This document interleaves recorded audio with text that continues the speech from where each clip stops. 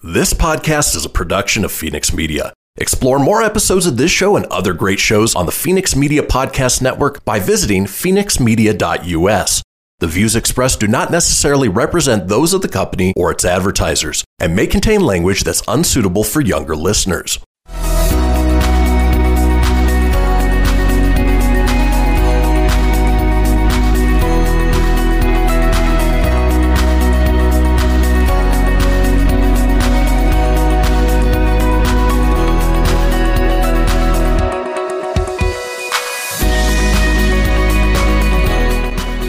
Welcome to the Doggish Podcast, the podcast dedicated to dog parents and the topics, events, and personalities impacting their lives.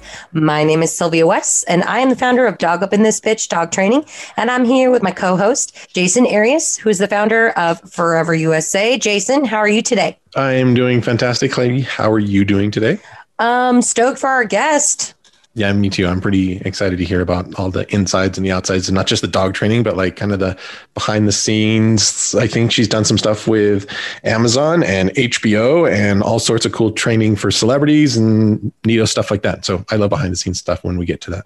Absolutely. Yes. Today we are going Hollywood with our very special guest and my dear friend, Nicole Ellis, who is a celebrity dog trainer and certified professional dog trainer.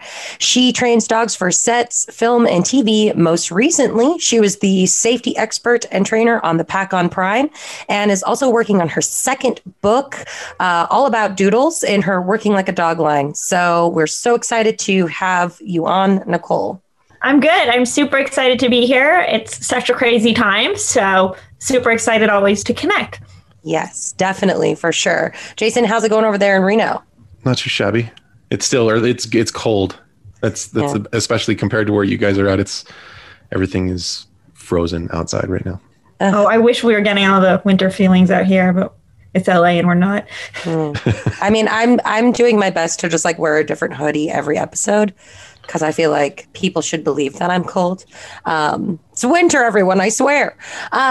So, Nicole, it is National Train Your Dog Month this month, and you are an amazing dog trainer, as we all know. And so I just wanted to kind of pop in and ask you, for all of the new pet parents out there that may have just gotten dogs or maybe gotten a second dog in their home, what do you think is like key must-haves for training your dog? Like, give me like the basics and what you would say to every pet parent about dog training. Absolutely. So good thing is it's Train Your Dog Month, but it's also crazy times during a pandemic, which means everybody is getting dogs. So lots of opportunities out there, which as a trainer, I absolutely love. And I tell everybody, whether you're getting an adult dog or a puppy, set that dog up for the dog you want. So if you don't want your dog jumping on you, but he's a tiny puppy and it's cute, don't allow it now, because it's going to become a problem. And it's easier just to have the structure from the beginning. So figuring out what's going to fit your household, and then making sure everyone in your household is, of course, on the same page. If you're doing something and your child's telling the dog something else and your husband's telling the dog something else, he's probably not going to listen to everybody. And it becomes a problem, as I'm sure you know. Yes. Yeah, absolutely. Everyone's on a different page always. And you're like, how do you tackle that when you go into a home and you have like 5 different personalities? I mean, I know how I do it, but I'd love to hear from a veteran pro like yourself. What do you do when everyone's like on different pages?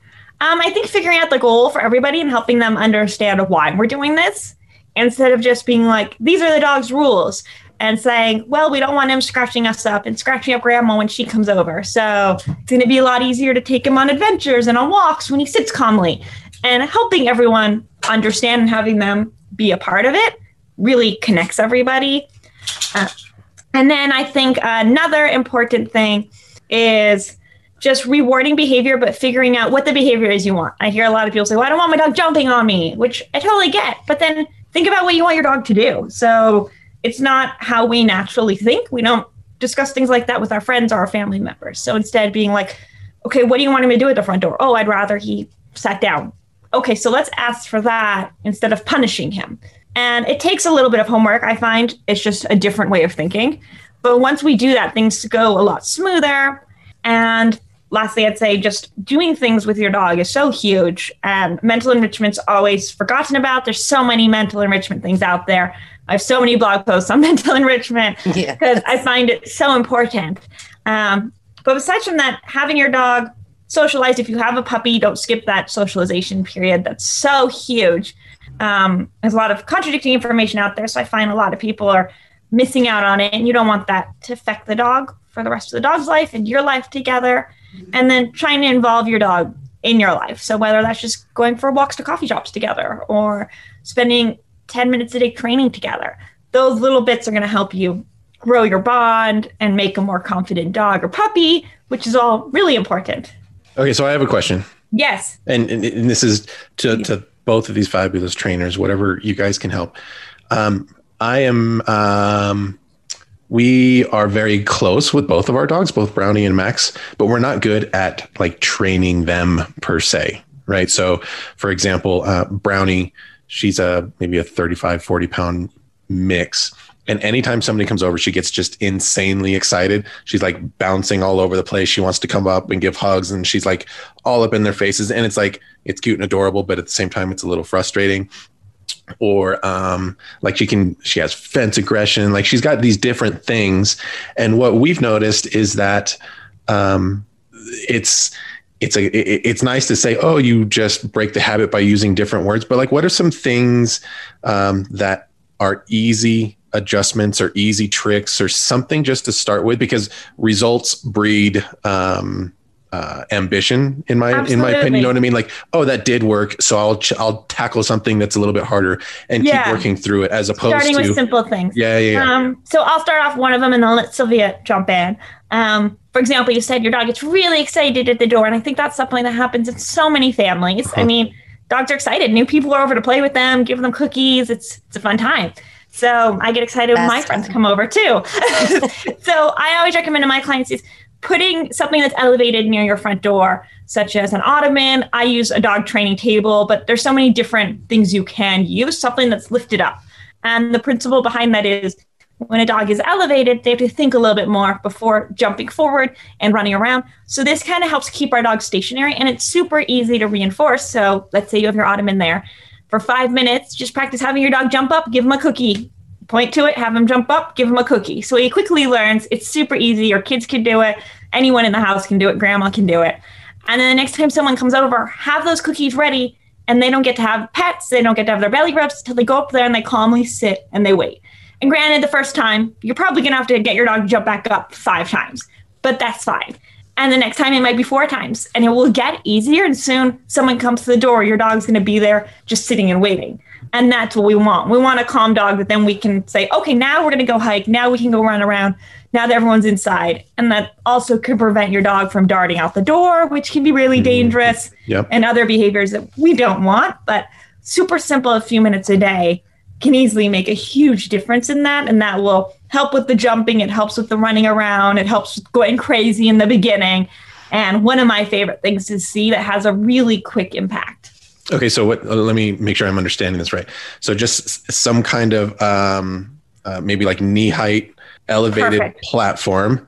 Yep. And when they get up there and you get them to sit down or be calm for a second, you give them a treat? Absolutely. Something delicious. And then just like if every time you sat at your desk, I gave you $100, I bet soon you're going to be like, I'm sitting at my desk. Those are some give me the money. treats. And it's the same thing. To them, food speaks enormously. I have one dog that would probably be excited about a carrot, and I have another one who's very picky. So you need to find what excites your dog, what motivates them. What's that $100 or $1,000 treat to them that's like, awesome. I go up here and this is when all the good things rain down on me, and that's what we want. Gotcha. Love that. Awesome. Love that. Such good questions. So we will be right back with more Nicole after this break. Love it.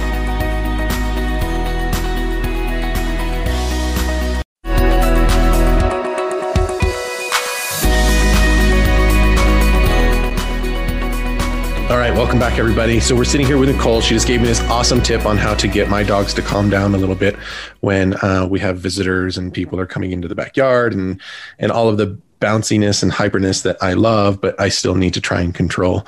When I was talking to Sylvia earlier, getting ready for you to come on the show, and she was telling me that you have some experience working with what she called like celebrity dogs and in the biz down there in Southern California.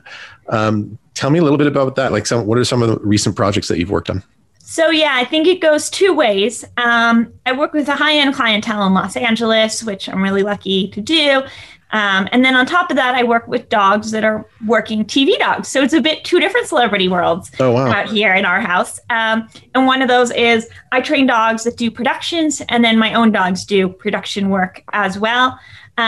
Both of mine. Yes, I just want to like time out and take note of the photos behind Nicole of like Maggie, her supermodel, like total side eye. With the hat. Rossi's up there too. There he is. Hi. So, I mean, you know, there's Rossi. So yes, a very celebratorial dogs in her own home there. It was funny. I posted a TikTok video and someone's like, I wasn't even thinking about it, just like talking. And someone's like, I love the artwork you bought. And I was like, well, that's just I was like, what artwork? And so like the dog pictures. I was like, no, that's my dogs. It's like, how you have your kids' pictures? These are my kids' pictures. It's not as we should. Sorry. Absolutely. Absolutely. Yes. So yeah, both mine do production work, and training for production work's a little bit different than normal dog training in a few ways. And both of mine have done a bunch of stuff. Most recently, they're in Hot Dog on HBO, the dog grooming show. He has another dog grooming show coming up, which is why he's looking very scruffy. That's okay though. At 8 months old, Rossi did his first feature film with Josh Duhamel and Megan Fox called Think Like a Dog. He did Neiman Marcus at 3 months old. So he just burped in my face. Very sexy. And so busy dog, working dogs. And I got Rossi. That like sorry to interrupt, but I mean, that's like kind of fascinating to me that even like at a young age, do you think that that's something that you had access to because of connections somewhere else? Or did you wake up and you're like, my dog is just so adorable, I need to find a way to get him involved here? Great question. I first got into it with my other dog, Maggie, who's pretty much retired now. She is 13. And when I was back in university, I had a friend that trained dogs for TV work. So she did the dog in Frasier and a lot of other big movies, Marley and Me. And I would ride my horse by and see all these dogs doing these amazing tricks. And I was like, oh my gosh, mind blown. I want to do that just for fun. And so while I was in regular university, I went to school to study exotic animals and began working with exotic animals in production and TV work. So bears and tigers, hyenas, lions, you name it, trained it. And so a little bit down the line, I was like, maybe I could see if Maggie could learn some of these things just for fun. And turns out I like training dogs even more than I like training the lions and tigers. So I feel like it's a lot lower risk level. A lot lower risk. Like not as much adrenaline happening. They want to work to like please you and not to like eat you or get the steak. Not they're going to eat you, but and so I just absolutely loved it and fell in love with it, and been so lucky over the years to work on some amazing productions. And I grew up in Los Angeles. So like many people in Los Angeles, I grew up acting and modeling on TV sets and things. So that really was my second home. I didn't missed so many birthday parties and Chuck E. Cheese play dates because I was filming a commercial or something. But that became like a comfort zone to me. So now being able to share that with my dogs is really special to me. I got Rossi with the idea of doing production work, but if he didn't like it, we wouldn't do it. That was kind of our agreement together. But seems he likes working more than me and Maggie both. So he's a little workaholic. So worked out for all of us. And that was something I discussed. Rossi's from a breeder and Maggie's from a rescue. And I was like, I want a really super confident dog just because these are my goals with him. Sure. And our breeder did a lot of ENS work, which is, for those that don't know, early neurological stimulation, which means doing stuff with him before his eyes are even open, putting him on his back, smelling things, having him hear things when his ears are open, really setting him up for success to be a super confident dog. So setting us both up, and now he's a busy working dog, and I think that's what he loves more than anything besides eating food. I've never heard of the ENS thing before. Yeah, so I'm a big fan of rescue dogs, but I'm a fan also of reputable breeders, and there's a lot of breeders that aren't reputable. Sure. So I have a blog post about to come out on like what to look for in a breeder. And a big part of that for me is genetic testing, health testing of the parents, including eyes, hips, which is OFA, or PenHip, which means it's a third-party vet viewing your dog's x-rays, making sure they're safe to breed and not going to pass on hip issues. And then another part of that is doing either puppy culture or ENS. And they say it makes a huge difference in the dog's confidence. And then that's also when the dog socialization periods form. And so dogs naturally aren't scared of things when they're babies. And that's the best time to just introduce them to new things, and it won't become scary later on in life.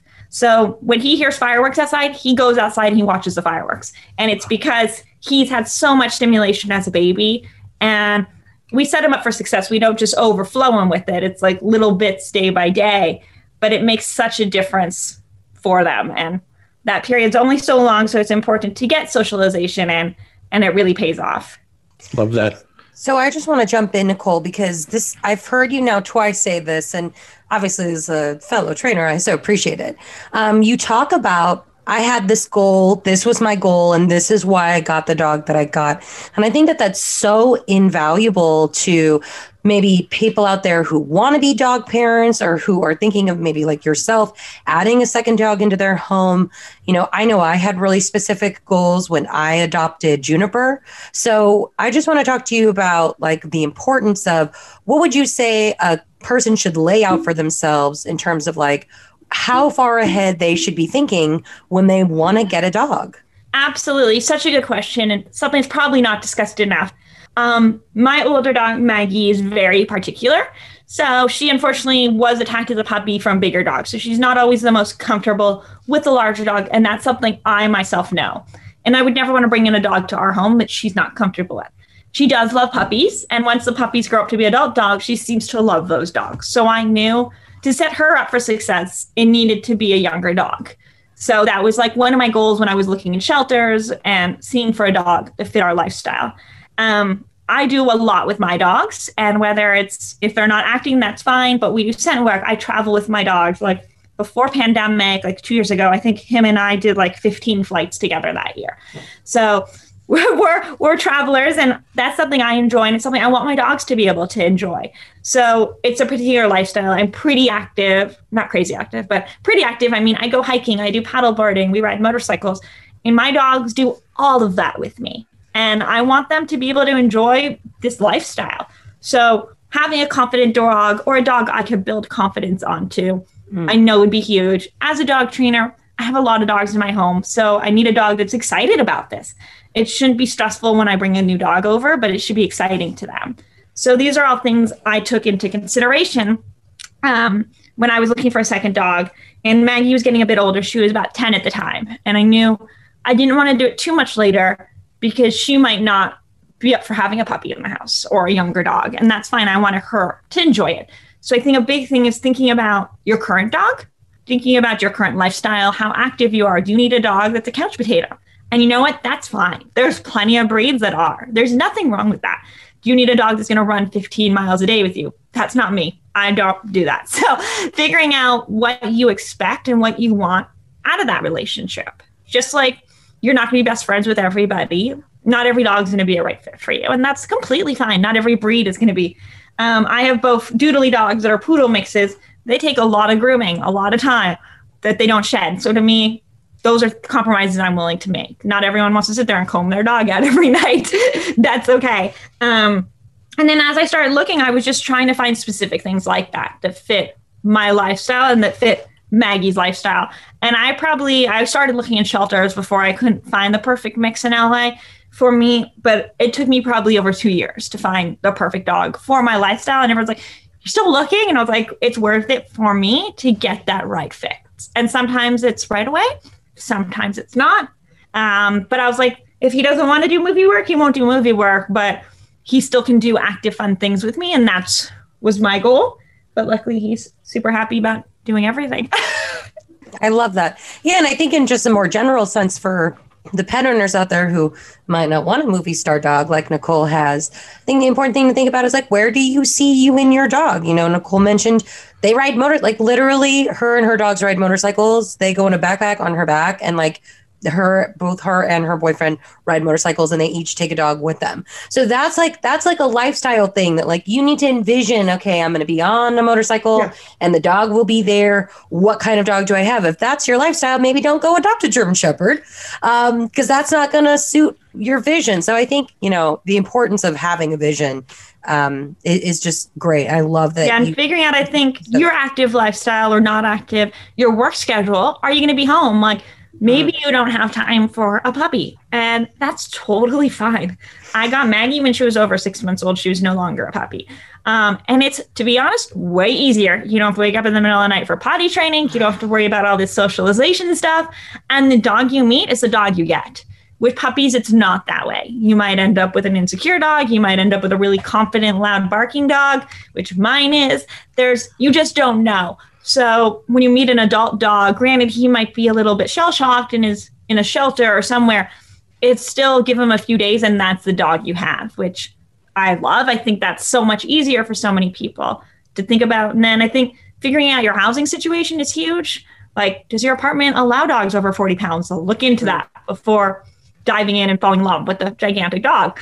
And if they do, great. But know those things so you don't have to be in a tough situation and trying to figure out how to keep a dog. Nobody wants that. So I know we got to take a quick break again here real quick, but I've got a big question after this about information paralyzation. I want to talk about, but let's take a quick break and then we'll come back and we'll get right to that.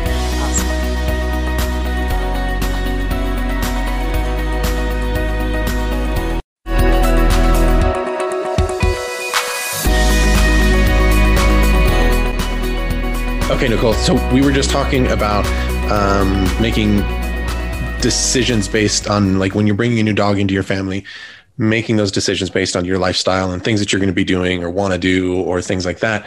And again, so we've always had, like, we've never really done breeders or anything like that. We've just gone with the dog that has chosen us, that mentality, and we've rescued and we've done all these things.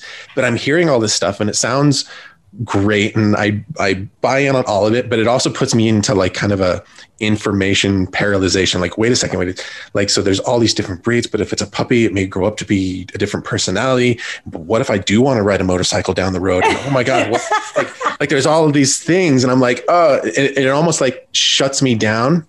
And I can see with a lot of people where then they just fall into there's that cool dog that was on Game of Thrones. I'll just get one of those. And then it ends up being a bad decision. And then we're just making, like, where do you go to make, I almost feel like I need to go into a dating app to say, okay, these are the things I like to do. These are the things I don't like to do.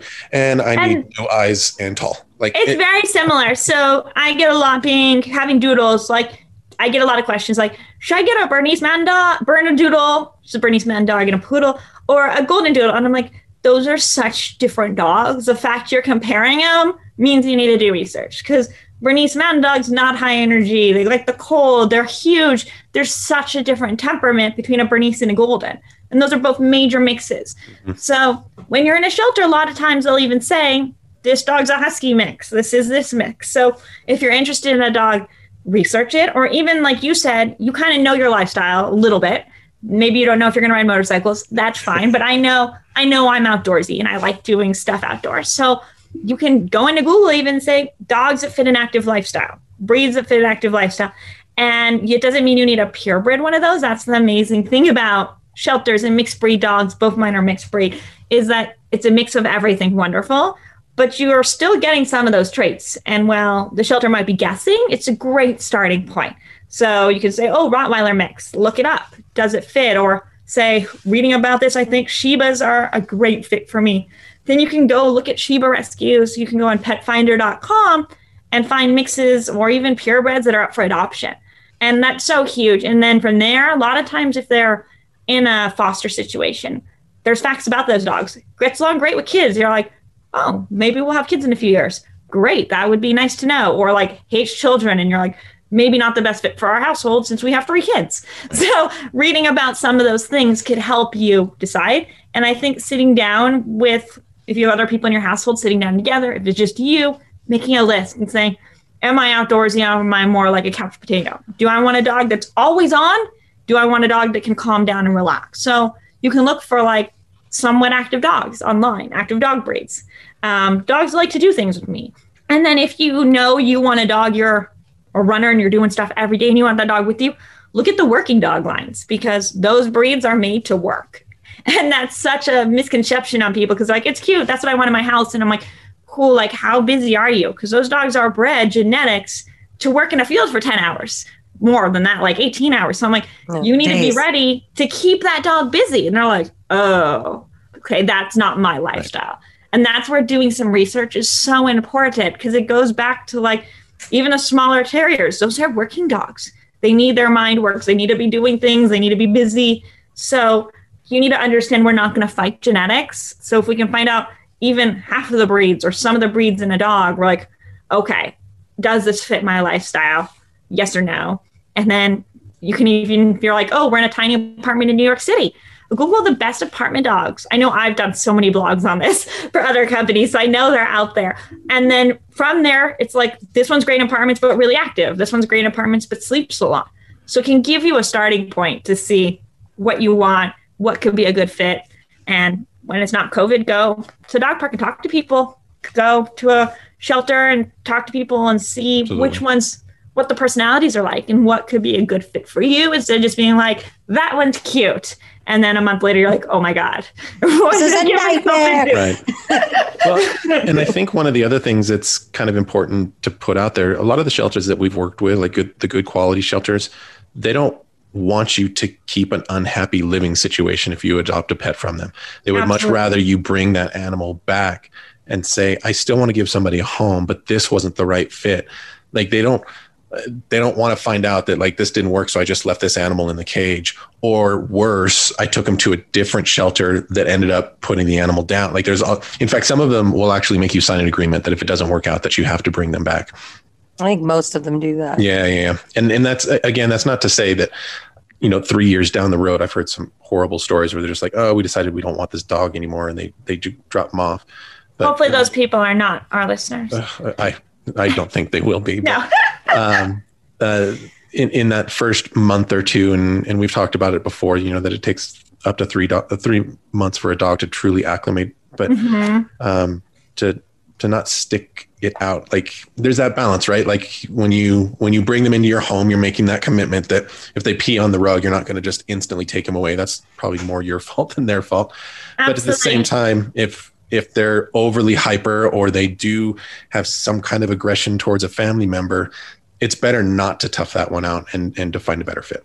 And what we need to remember, though, is if those things happen in the first few days, that might not be our dog. We just took our dog from what they know. And this goes from whether your dog's coming from a breeder or from a rescue. It doesn't matter. Yes. There's this we call it the 2-week period, but it could be a day, it could be a month. And that's the time for that dog to really feel comfortable. And that's why even when I bring clients' dogs in my home, we don't do training really the first day usually. When I get a new dog, we don't do much the first few days. No one comes over and meets the puppy. It's time for him to adjust and get relaxed and be comfortable, because we want them to open up and learn to get to know us. And that's a bonding time. So they might show fear the first day, 3rd day, 5th day. It's not them. And we need to remember that they've just had their world turned upside down. And now they're in a place of new smells, new sights, and they don't know anything here. And I think I'd be scared in that situation. So I can't blame them for being a little bit confused as well. Absolutely. And I think there's a lot to be said too. When you're adopting a dog, whether you're adopting or you're getting a dog from a breeder, it should be in your plans and it should be in your goals to invest in a reputable trainer. It should just be, you should just plan on spending the money, because even if you get a dog who's like 2 or 3 years old and they, on their profile, it says they're housebroken, they are not housebroken to your house. Yeah. And you may need help getting those behaviors that everyone just thinks that they're going to come home and have, the Disney dog who's going to bring them their newspaper in the morning. But you have to teach that dog how to do that. They're not just going to deliver your slippers the first day you roll out of bed and be your best friend until the day you die. You need to build that bond. So Nicole, talk to us a little bit about how you envision or how you help your clients build bonds through training. So obviously a big part of it is training. I also recommend doing some hand feeding of one of their meals just to spend that time together, maybe eventually turning that into a training session. Doing things together to me is a big bonding activity. And I think even 10 minutes of training really makes you bring out your dog's personality. And I love diving into new dog sports. I've done scent work. I've done Fast Cat. I've done Dash Dogs. I've tried to touch into a bunch of them as I can, because I think that shows you what your dog loves. You can see, do they love to use their nose? Do they love to bounce around doing jumps at agility?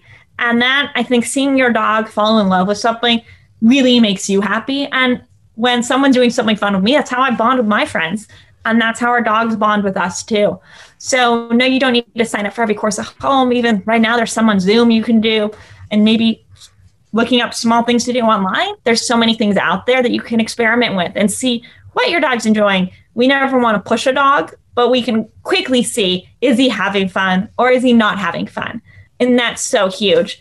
And for me, for bonding, I take my training everywhere, of course, as a dog trainer, but just simple things. If we're out on a walk and my dogs look at me, that to me is engagement, and that's huge. And when they glance at me, I'm like, good boy, hi there, we're having fun. And that is going to grow his confidence up. When he checks out new things, I'm going to throw him a party because it's super fun and it's exciting. And I probably wouldn't want to look down the gutter, but he did. Good job, buddy. And those things are going to build up our dog's confidence and going to build up our bond together, which I think is so huge. And whether it's you only have time to do 10 minutes of training a day, like, don't let that get out of your grasp. Do it. It makes such a big difference.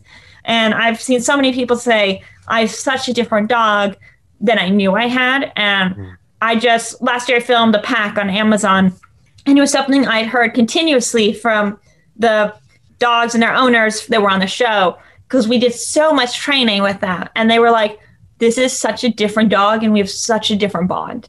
And because of the training. And that's so huge. And all we did was trained a lot of fun stuff. We trained digging and tugging and scent work. And they're like, oh my God, his personality shining, or just we're inseparable now. And it's all through training. So I say find different things. If you're not having fun with it, try something else. It should be fun for both you and your dog. If you're both not having fun, time to find a new training, either teacher or new thing online you can follow. There's so many things out there that are accessible to dog owners. So really, no excuse. Okay, I've got another really important question, and we're going to take another quick break, but I'm excited about this one, and it's something I see pop up pretty often. So let's take another quick break, and then we'll come back.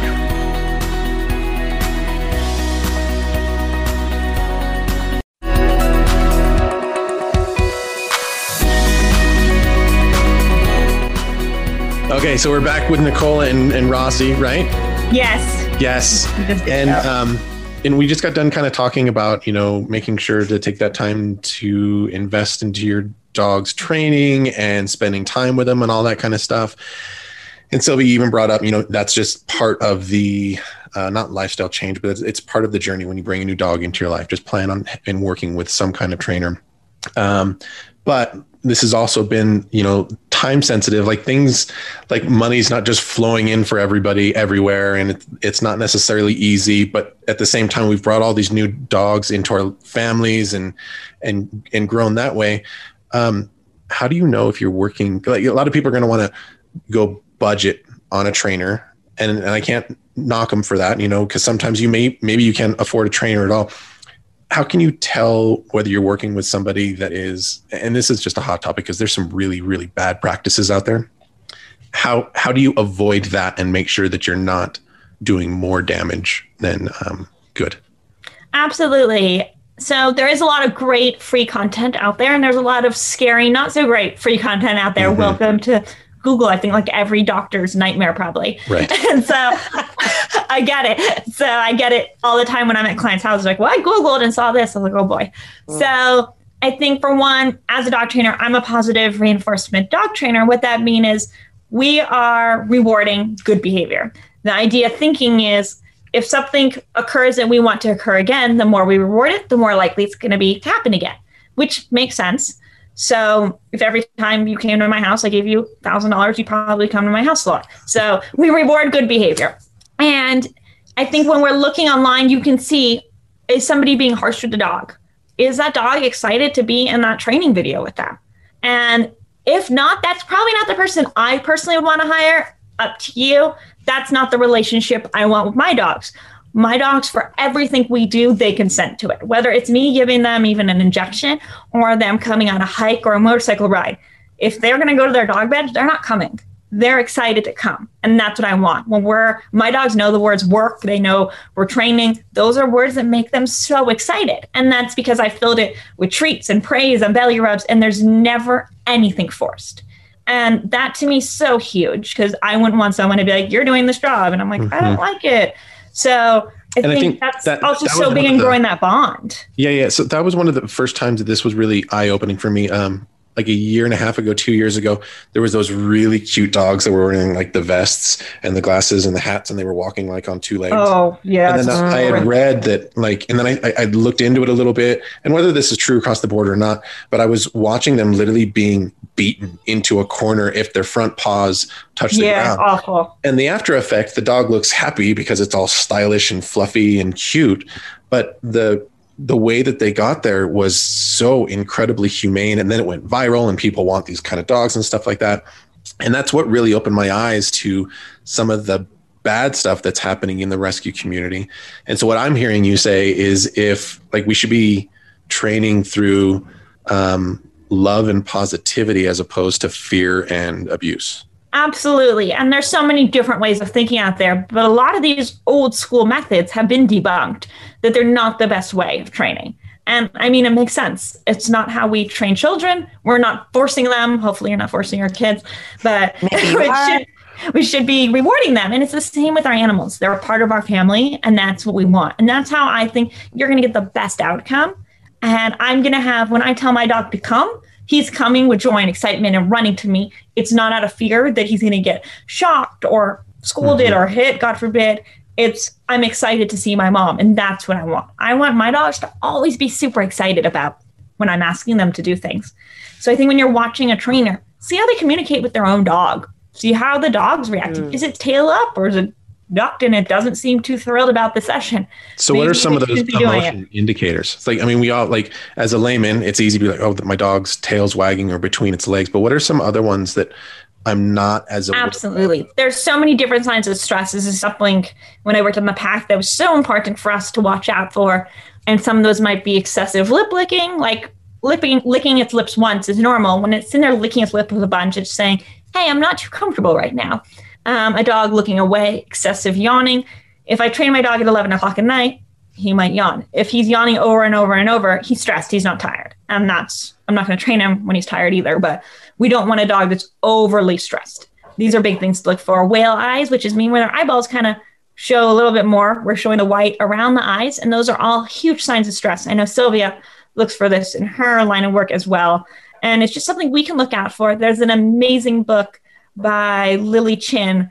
What's it called? It's an animal body language book. The animal. Yeah. And it's just animated it recently. And it goes over like signs of stress. And I give it to a lot of my first time dog owner clients before they even get their dogs, read this over. And so many of them have bought it for friends and they're completely eye-opened by it. And it's really clear drawings of things to look for. And I think having a little bit of education before you get your dog on that sort of stuff is so important too. And can be really eye-opening when you see other dogs. You're like, oh, that dog's not too comfortable right now. You don't need to be a dog trainer to learn these things. You can easily pick it up. And it'll help you understand your own dog a bit more. Like, are we pushing him too much? He's telling us he's not comfortable or telling us he's done. There's so much to learn. I mean, I'm always learning too, so. Love that. Yeah, I mean, I've definitely been online and watched videos of other dog trainers and the dogs are like, and I'm like, oh, that dog's not happy right now, you know? Yep. And I think, you know, Nicole and I both live and work in this unregulated industry. You know, as dog trainers, there is no regulation. Anybody can walk out there. Jason, you could walk out your door tomorrow and be like, I love dogs. I'm going to be a dog trainer. I've learned enough from this podcast. I'm starting tomorrow. Yeah, exactly. Yeah. Like I could do this. This is my calling. Yeah. So Nicole, I guess just really quickly, if you were telling a client like where to find a trainer and what to look for when they're looking at a trainer, what would you recommend? Like what accolades should they be looking at? Well, if you want to do it in person, obviously look in your area. There's so many different organizations and understanding those is a little bit more helpful. Like APDT is one, but anyone can join APDT. So it's more of a membership, but that can give you trainers near you. And then from there, you can dive into them. CPDT, which is ccpdt.com, I think it is, maybe. If you Google it, it'll come up. That can give you a list of certified dog trainers near you. There's so many different resources. So go to a trainer site and read about them. Maybe they're amazing and maybe they have this great history and learn about them. And I think that's one of the best ways to learn. And if you have friends who have amazingly trained dogs, ask them how they train their dog. Did you have a trainer? What were they like? Were they nice to the dog? Were they harsh with the dog? What kind of techniques did they use? Simple things like that. And I get you get a whole array of answers. And from there, you can choose the best one that's going to fit you and do a consultation with them. That doesn't mean you need to sign up for 6 months of classes. Just see if it's a good fit for you. And I've heard of so many people who've gone to a class and were like, nope, didn't work. We leave. And just remember, you are your dog's advocate. And that's the biggest thing I can say about it is you never want to just hand your leash over to someone. And if they're uncomfortable, take your leash back and say, cool, like I'm standing up for my dog. That's the best thing we can do for our family members and let them take care of them. Absolutely. Yes. And I think it's important to say, like, you and your dog's trainer are a team. So you should all like each other because you're going to be in each other's lives for the next 10 to 15 years. You know, I still get Christmas cards from my very first training clients, you know, so you're going to be together for a while. Make sure you love your trainer. And if you're lucky, you'll get to work with Nicole or I. If you're in LA, hit her up. She's amazing. I have a lot of free videos online too. I like to help people out. I feel like not everyone can afford dog training. So if I can help them out, like a lot of the basics to get you started, I have on my blog. I know you have so much information on your site, Sylvia. And I think that's so nice to be able to help people no matter what, like who don't know what they're doing, and let them give a hand to dog training themselves at home, get their feet wet and see how much fun it can be to work with their dog. And then maybe they'll want to do more.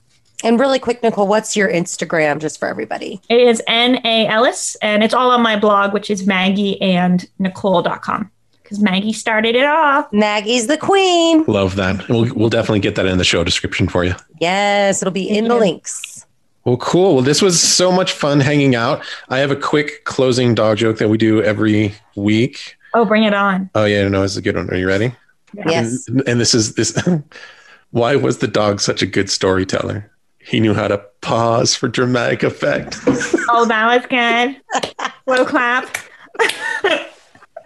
I think my favorite part of these jokes, Jason, is the reaction from our guests. Like, yeah. Like, oh, I thought it was going to be a real joke. No, hashtag dog dad jokes. Dog dad jokes. It's good. It's good. It's a good closer. All of our season 1 guests have the disadvantage of not knowing this is happening. Right. You know? Like, yeah. Okay. Well, thank you so much, Nicole. You are amazing. I love you so much. I'll see you on the trails. Bye. Awesome. Bye. I want to take a quick moment and thank everybody who joined us today on today's podcast and for hanging out with myself, Sylvia, and Nicole. I had a blast talking to you as always, Miss Sylvia. Anything that we had or discussed on today's podcast, including websites and products, will be linked in the show description below. Speaking of, if you haven't subscribed, make sure that you subscribe. We're on Spotify and all other major podcast. What would you call that, Sylvia? Podcast what? Hosting services? Listening platforms? Yep.